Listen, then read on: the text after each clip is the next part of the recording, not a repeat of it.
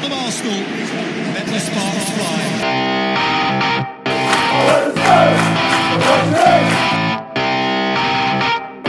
What do we think of Tottenham? Hello and welcome back to the Battle of North London podcast. I'm your host, Yossi Fraser, as always with me, Avi Grant, and we're here to talk about Arsenal and Spurs' games. And for the first time ever since game week 1, Arsenal and Spurs have both won. Actually amazing. It's a pretty embarrassing stat for both teams, actually, if you think about it, but just wow. Yeah, it's a pretty mental that we've gone 25 weeks and neither team can win, and suddenly it's happened. And one could say one deserved it and one team didn't. But both teams did end up winning. And it's the first week back after the winter break. So maybe it's a new teams. We're rebuilding teams, reborn teams. Now that the new winter break is finally over, even though no one really figured out what the purpose ended up being. It was just like, have a week off, sort of, but only some of you get this week off and some of you get next week off.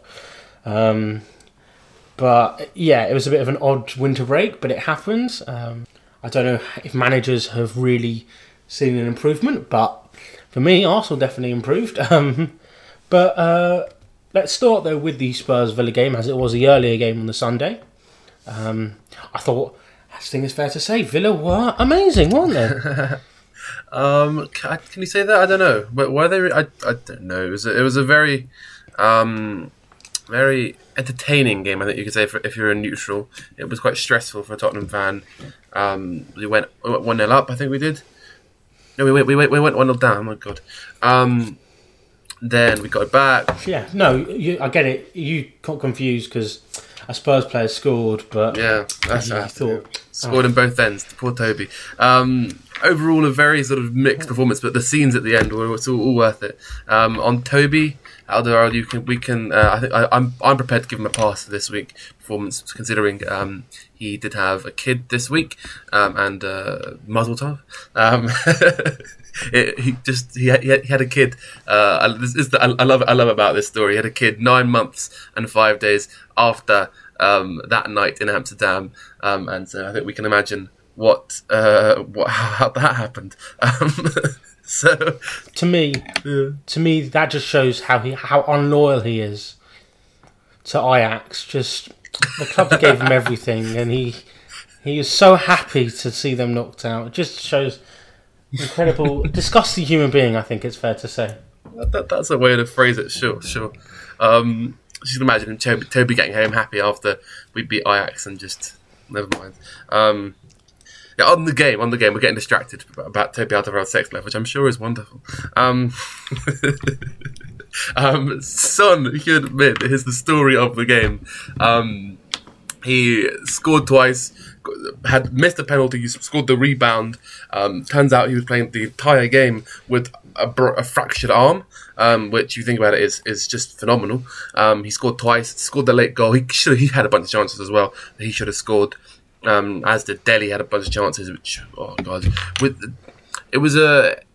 if you ignored everything about all the massive shots we missed, creating chances, we were going really well, doing quite well, counter-attacking fairly well. It was a fairly, I don't know, if we had a striker who could score goals, that would be beautiful. And if we had a striker at all now that we know Son's injured, we'd be in a much better position coming with the game on Wednesday. But I think it deserved 3 points. You're going to say no. I don't know. It doesn't really matter to me. It's important in the top 4 race. That's what matters. Or top 5 race, which I guess is now a thing. That we are now 1 point off Chelsea. We'll play them on Saturday. But it's important 3 points, and that's the big takeaway, I think. I feel bad a bit though for Villa, because I think, not that I've watched them many games this season, but I feel like they played really well. They created some great chances, and they couldn't finish them. So you're talking about Spurs not being able to finish their chances. Villa, they had a couple of chances. I think they should have scored, or they should have played the wrong ball. There's a few times it happened, and Villa I feel like they really deserve something, especially like if you remember the first game against Spurs. I thought they played really well then. They also went 1-0 up in that game. They defended very well, and then it just all went wrong at the end. And to be fair, there's someone like Jack Grealish who's trying to get into the England team, and he just he's playing really well every week, and then he's just playing with a terrible team, and it's just a bit frustrating because I thought they played very well. I think, well, I don't know how much of it was Villa and how much of it was Serge Aurier is a terrible right back, so they knew just to pass the ball to Jack Grealish.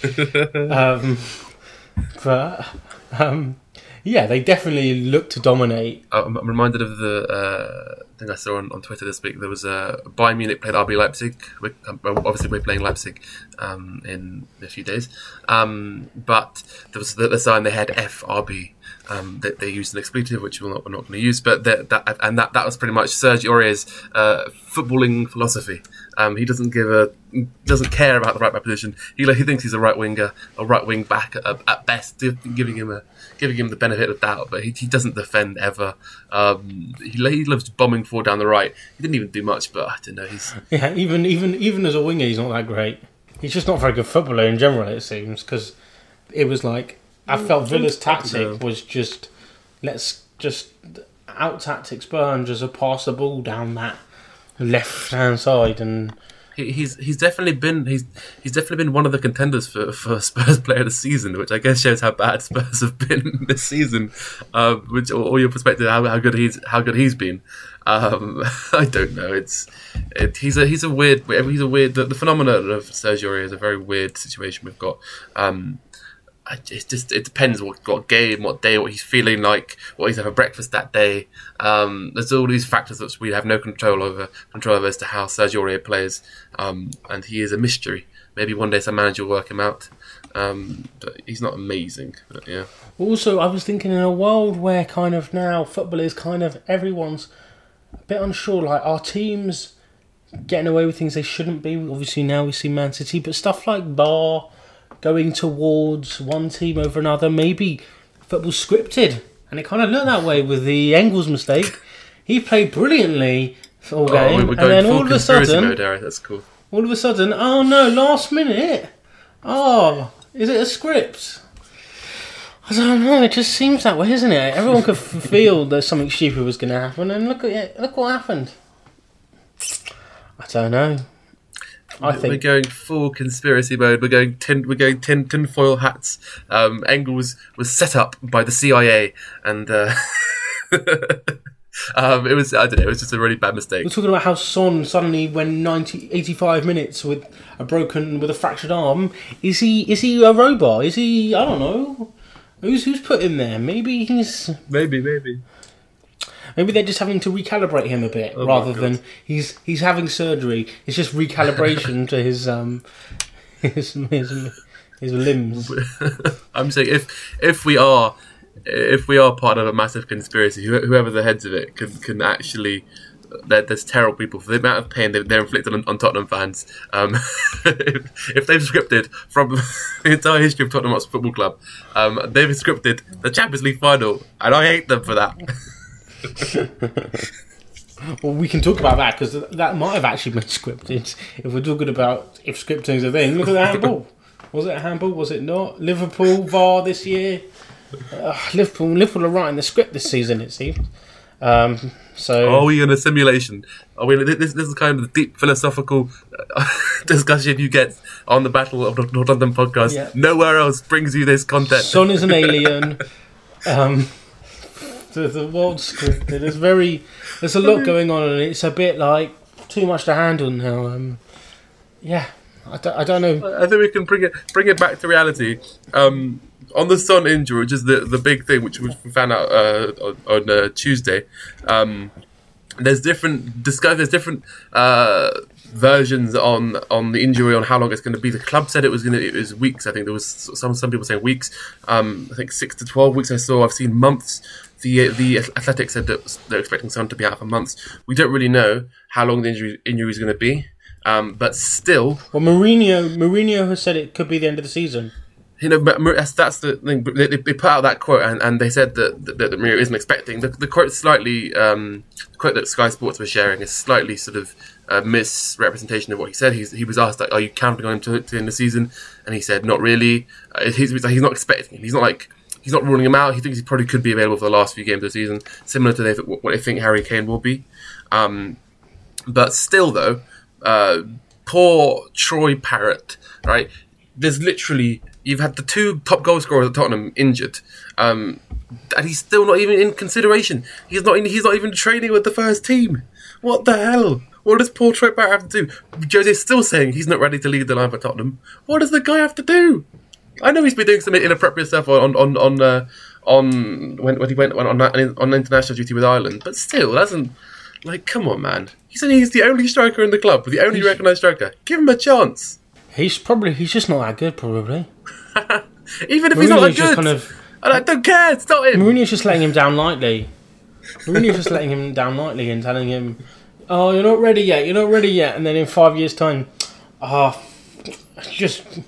it just didn't work out, man. He's having all these opportunities. I don't know what. Like, it's really weird. No, you're talking about how Spurs used to bring through youngsters, and and now the roles are a bit reversed now. Like, Arsenal want to start experience, Spurs want to start experience, and Arsenal are now having to try and rebuild with all our youth again, and it's kind of the roles reversed from however it was 15 years ago when Arsenal were annoyed when we couldn't sign a striker that was a top goal scorer, and when we had like Giroud starting, and it was like, he's not good enough, we need a first team rather than let's bring some random youngster through. It was more, we need experience, and now Spurs are like, well, at least Mourinho is, because Spurs, I think, as a philosophy of the club, still want to say youth, and Daniel Levy definitely prefers the cheaper option. Yeah, 100%. Well, to be fair to Jose, though, we should give him credit where credit is due. And on the Tanganga, who he's brought through, it's, I mean, arguably by mistake, but he did give him the chance against Liverpool, which other managers might have not given him the chance.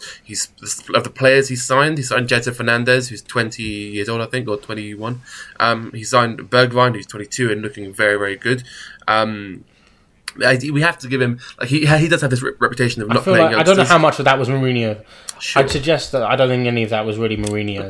Tanganga was, because Tanganga was he chose to start him against Liverpool. Starting him against Liverpool was, but I don't think any of the signings are and stuff like that. We don't really know. Gedson's just not signed yet, and it's just like, I feel like it just seems like, especially with the stuff Mourinho was saying, I don't think he's going to spend that money on that player. When if he's been given a budget, I don't think that's the player he goes after. With the stuff he's moaning about. Bergwijn, I don't think he chose to sign Bergwijn. It was I'm sure, probably it's true that it was. He's a long-term target of the club. That's the way it was presented. As they found out he was available this window. They decided to sign him now because he's a long-term target. But I mean, still give him credit. Tanganga. Parrott, I don't know what's happening with the poor guy. Never going to get a chance by the looks of it. I hope he does soon, because we could do with someone on Wednesday night against Leipzig. But talking something about Leipzig, I think we'll probably go into a little bit more details another time, or before the game maybe. But Leipzig do have 0 recognised centre backs coming into the game, so it's going to be a team with no centre backs against a team with no strikers. It's going to be an absolute mess. And everything's looking good for the mighty Tottenham Hotspur. It's going to be interesting as well, because both teams are going to want to play counter-attacking football. Mm-hmm. It's going to be a bit confusing when both teams are trying to give the other team the ball to come towards them. No, I don't know. We have to turn this. We have to make this make an actual serious point, though. Is that the thing about Son being injured, the thing about Kane being injured, I don't think you can blame the fitness team or whoever like that, but who you can blame is this situation was foreseeable. We knew that it's possible that someone could have got injured, and we have no one. And for some reason, Troy Parrott isn't counted as a footballer. Lots of clubs will not have a lot of depth, but the thing is, they'll have youngsters they'll bring through to do that. The thing with Spurs is you don't want to play the youngsters right now. Spurs have got, they haven't really got many upcoming youngsters not in the first team already. I don't know, but not in the first team already. We don't know that. We don't know that. That there are some players who are doing well. They're not bringing anyone in through yet. We haven't seen. Tanganga was the only one in this season that's kind of I think come through a tiny bit into the first team. No, it's not true. It's not true. People, I mean, Dennis Erkin, for example, has been training with the first team. If we can count Oliver Skip, he's been training with the first team. There's someone called Walcott. But he was already there last year, no? Skip was already there last year. Skip was there last year, yeah. But as in, I think we are integrating players. We haven't really seen that. I don't know. I haven't been following every single Spurs player and their ups and downs. But for me, the only one I can remember who hasn't started a game yet for Spurs and has played now this season that isn't a new signing is Tanganga. That's the only one I can think of. Yeah, I don't know. It doesn't really make any sense. This whole situation we've got ourselves in now is we've got Levy refusing to invest in a manager, and I think we're going to be in this vicious cycle. Whoever the new man, if there's a new manager at some point, because obviously Jose will leave, he's not going to be there forever. This manager will never be backed by Daniel Levy because of his I don't know, whatever his problems are. But this situation was foreseeable. The situation was preventable. And Levy has blood on his hands. I'm gonna go there. Levy this entire problem is because Daniel bloody Levy, and we need a striker. Bring Son home. Okay. But we're talking now about youngsters, and we can move now on. Kindly brings us on to Arsenal, where we had many youngsters starting this week and many of them playing well. The big one, I think, which surprised everyone just before the game started, was Nketiah started up front ahead of Lacazette after Lacazette's previous goal drought that he's been in, obviously. Comes off the bench, grabs not the winner, but grabs himself a goal. Some horrible celebration. I can't believe it. Someone who hasn't scored for 9 games celebrates his goal. It's atrocious. You hate to see it. You hate to see. That's such nonsense. That's nonsense.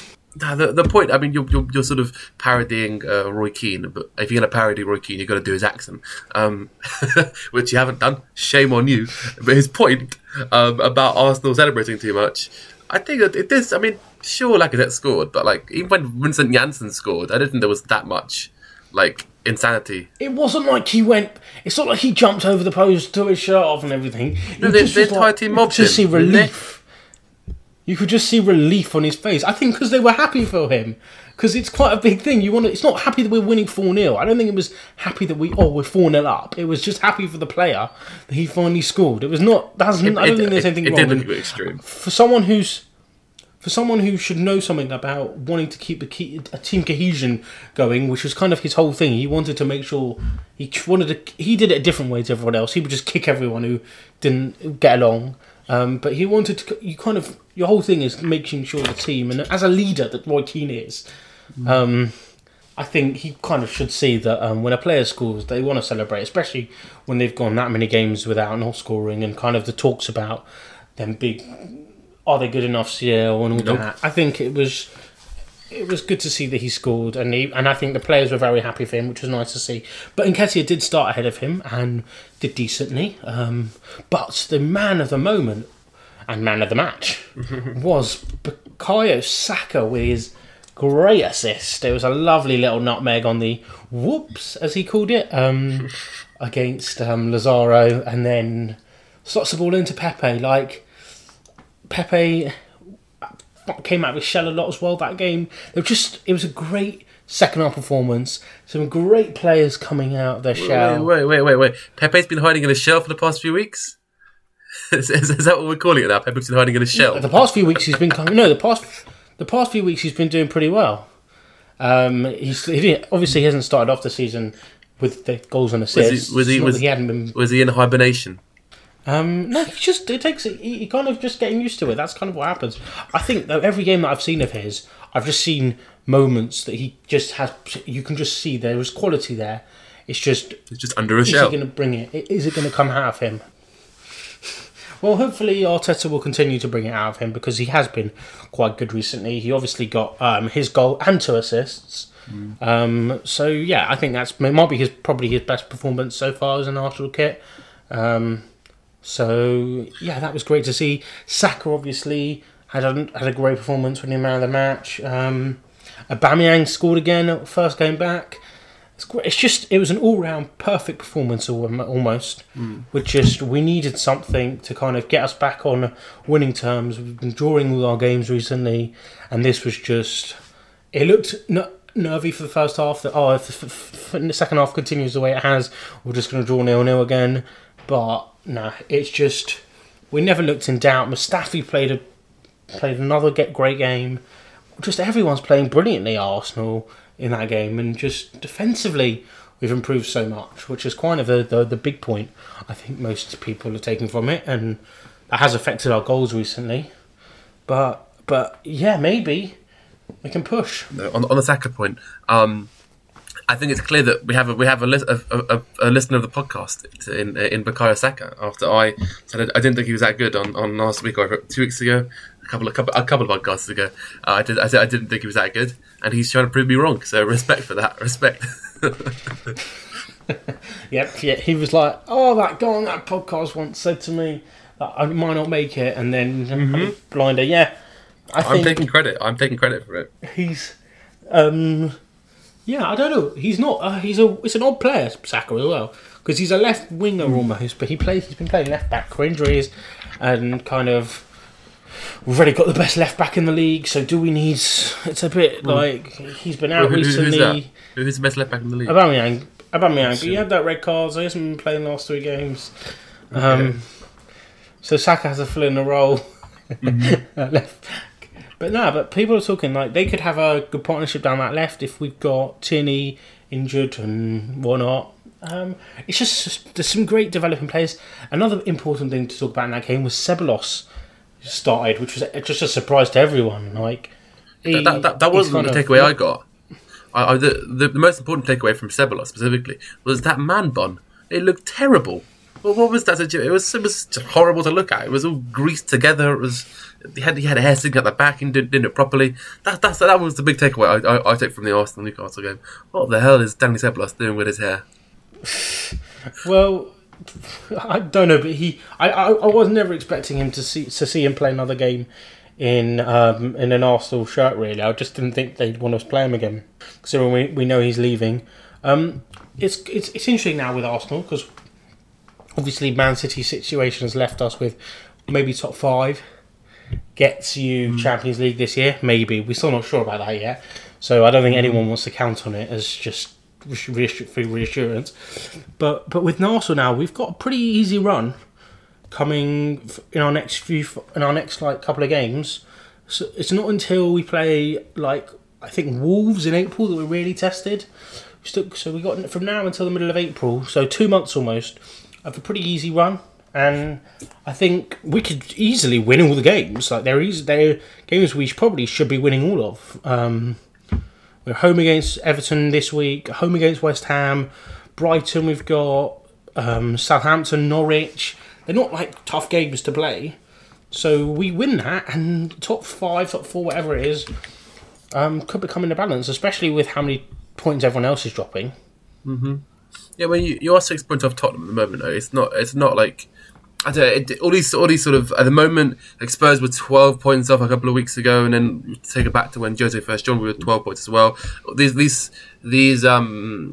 gaps and these gaps and differences between clubs, they're changing a lot, right? Teams drop points. Chelsea were 6 points above us 2 weeks ago, whereas we win a game, they lose the game to Man United unexpectedly, I guess, and it's 1 point with the game to play against them. I don't want to think Arsenal are in a top 5 race, but you never know with these point swings that are happening. 6 points to 12 points to whatever. It's very much on the table.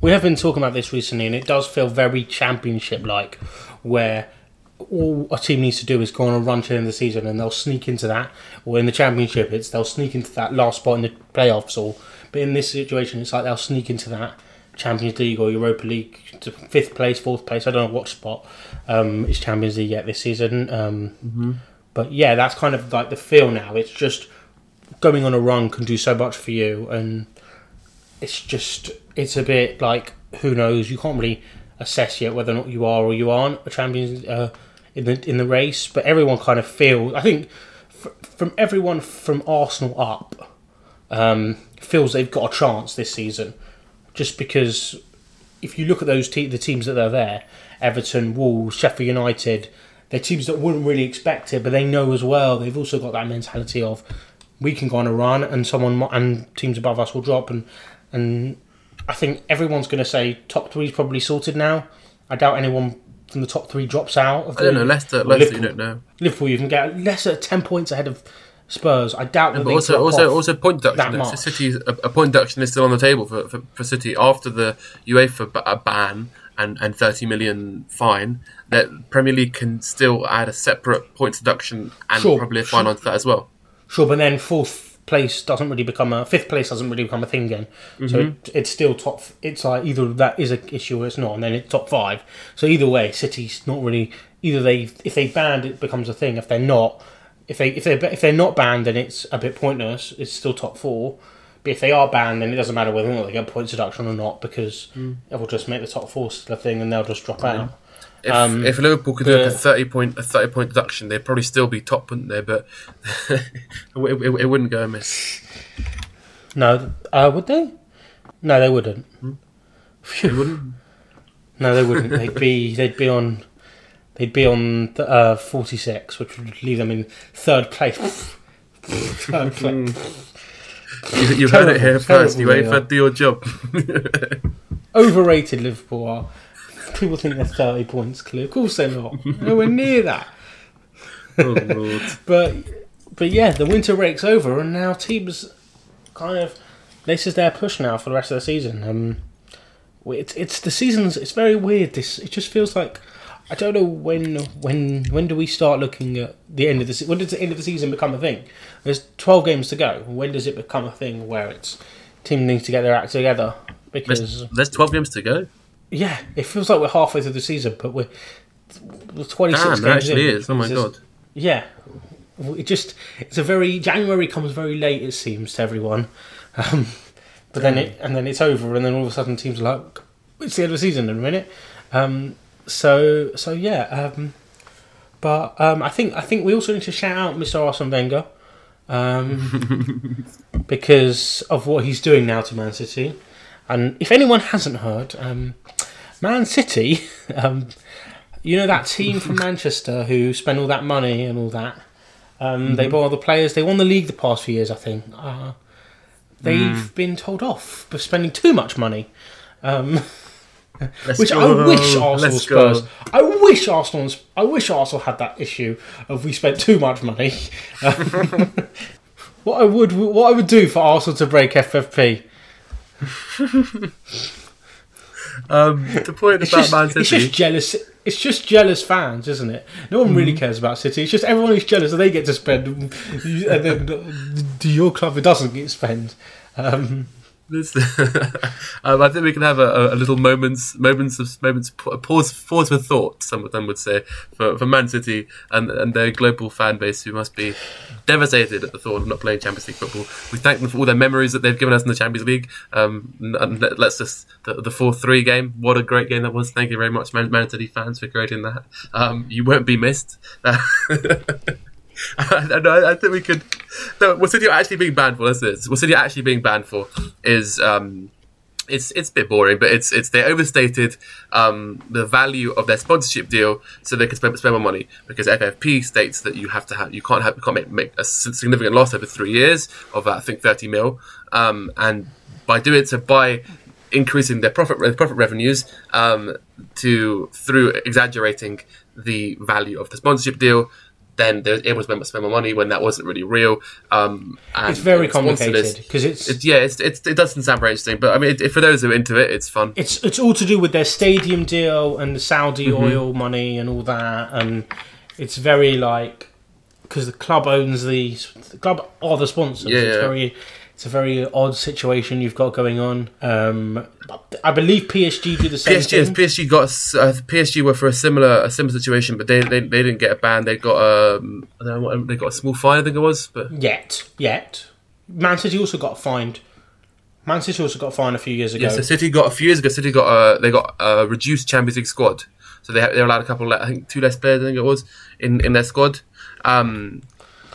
Oh no, Phil Foden was in that. But the City are promising to fight this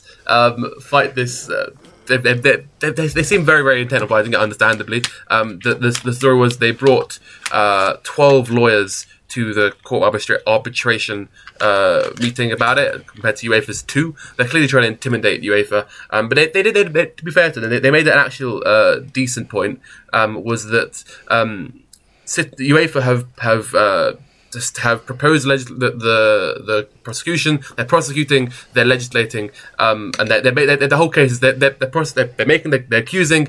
They're making the laws. They're deciding who's right. It does sort of seem a little bit dodgy like that, and there's room for corruption both ways. We could be off for a bid off for for the head of the UEFA. Yeah, Gary Neville made a very clear point that he thinks Man City will just get away with this because of how corrupt both organisations are. That it only takes Man City a small bribe, and they're safe again from UEFA's. We hope they do that. I don't know what it is. It's not like UEFA. I mean, personally, I not only for Spurs' benefit and for the benefit of maybe other Premier League clubs who might care, but I think it is important that we do crack down on these big clubs who can't. So they know the rules do apply to them too. You can't just break rules. You can't just spend more than you earned. You can't make significant losses over 3 years. It's important. I like it. If it happens, then it's good. And I know we've had our moments where we discuss it, but I think you look at America and they've got their sports system intact to do that very well. They've got their salary caps and you can't go over a certain limit spending on wages and all that. And it really, really helps their leagues because it makes it so much more competitive.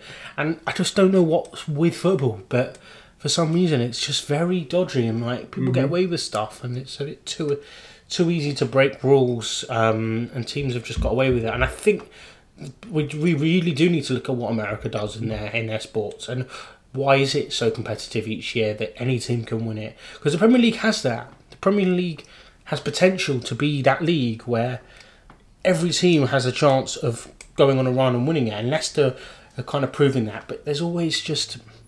Obviously, from a top team, I don't want competitiveness because I just want Arsenal to be top 4 every year like we used to.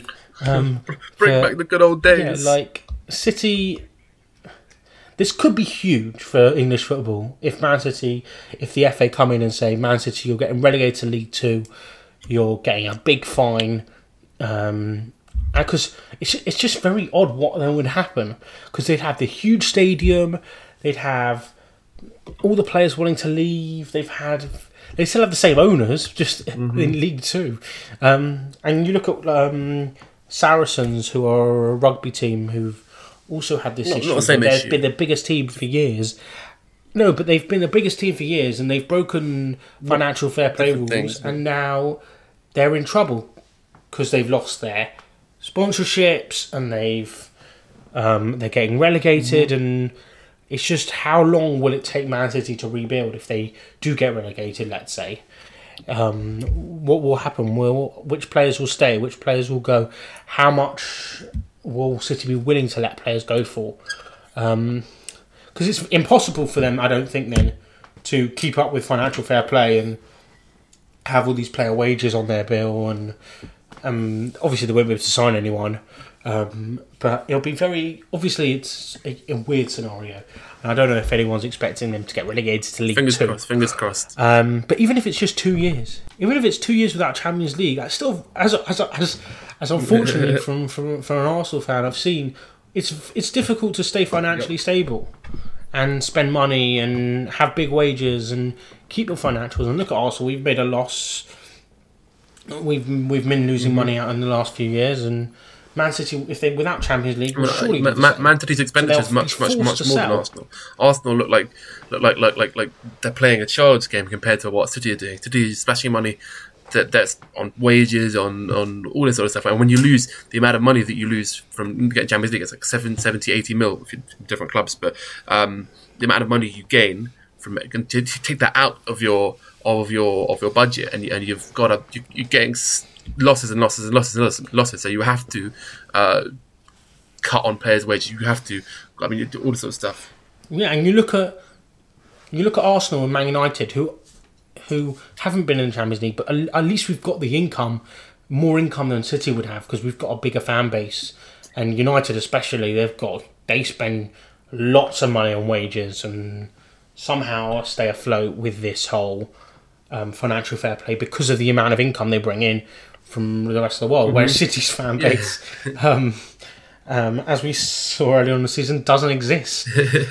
People were making sort of different points out of this situation of Man City.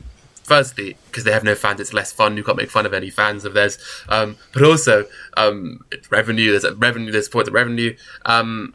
But just to link slightly to what Jose Mourinho was saying in the press conference pre RB Leipzig, he was saying that currently Spurs have no strikers, we have no market, we have nothing. The only thing we have is our crowd and our supporters who can push the players to new levels, basically. City don't really have that. Right, so don't have.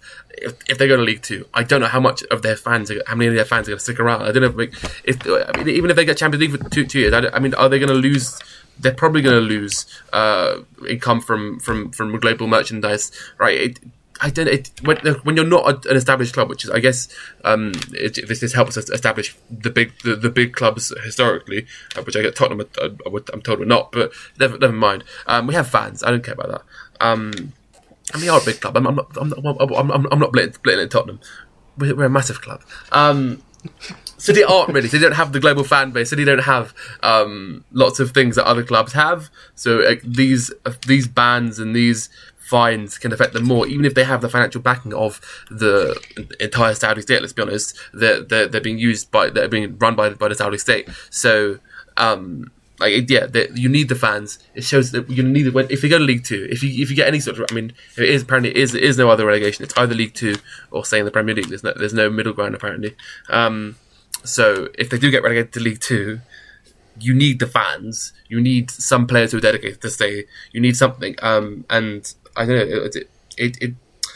It puts City in a very, very tough situation. And if there's more clubs who are doing the similar things, PSG and the likes, and possibly Chelsea, who did break for it. They broke FFP, I think it was, or they bought underage players without the right. I don't know what they did exactly. But yeah, hopefully this is the start of a new era in cracking down on footballing criminals and financial doping. And we see a new dawn, a new day, a new life for football of freedom, equality, liberté, fraternity. I'm going off. Are you going for a Nobel Peace Prize? And this will actually lead to global peace. This will end all the wars. Just start cracking down on Man City, and that's the first step. Now, football's ended wars in the past, so Didier Drogba can't do so again. So, the hero of the week This week's villain of the week. Here is the hero of the week. So, hero and villain of the week. So for hero of the week, it's a sad story, but with a great thing to take from it, and it's very nice to see. But Justin Fashanu is to be inducted into the National Football Museum Hall of Fame. For who he is, and to understand kind of a bit about him and why.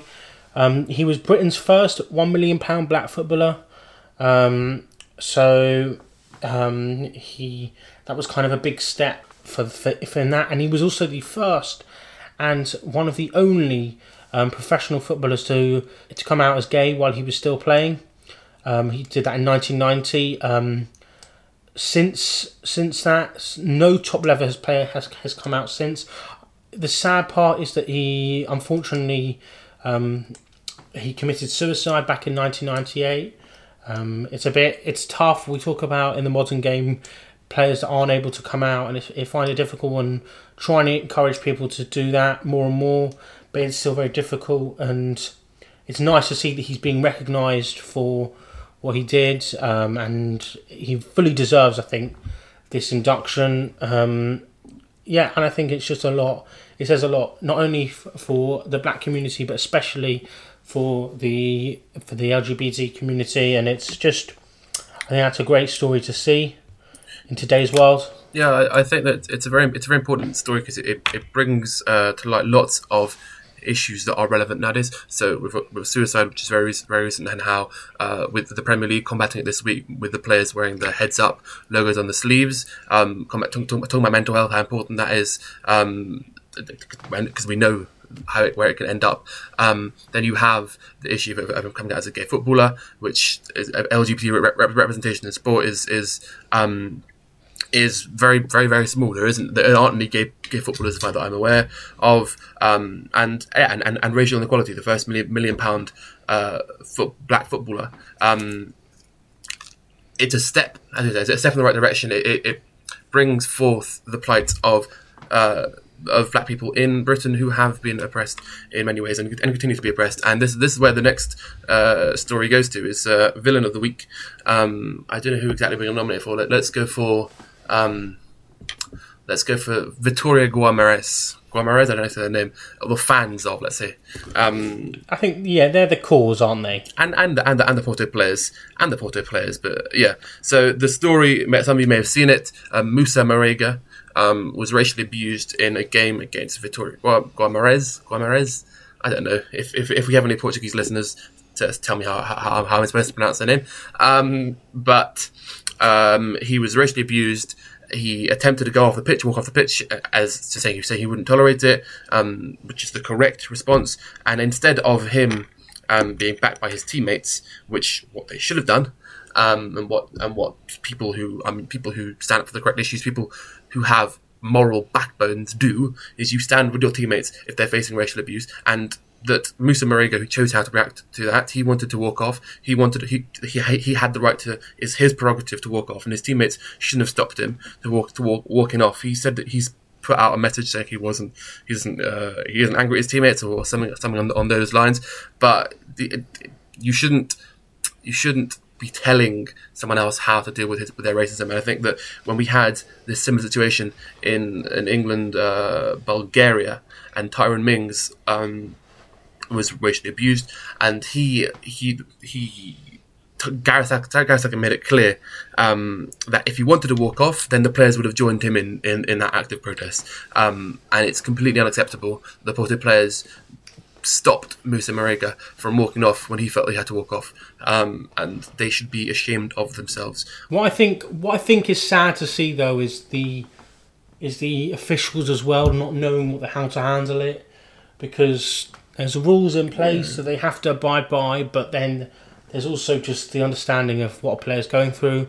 So he ended up celebrating. What I liked from the story, even though it's a terrible thing, was the fact that he was abused, stayed on, scored the winner, and then was like, there you go, I scored the winner, now I'm leaving. And then he celebrated and got a yellow card for his celebration, which is a bit confusing because people are telling the referees how they do that. But I understood from the referee's point of view, they have to go from protocol. But it's just, hopefully Portugal, and we've seen lots of countries have this issue, and people just don't know how to handle it. And I think it's interesting, Fabio Capello came out recently to bring up about racist fans, and obviously being from Italy, they've had a lot of issues, and he's talking about how fans need to be banned for life. So yeah, I think it's UEFA have got however much VAR's an issue. I think everyone would prefer them to focus on dealing with racism and how to deal with it in modern day. And it's just sad to see it's still an issue, but thank you so much for listening. Please like, share, spread the podcast in whichever way you can. And I'll see you next week.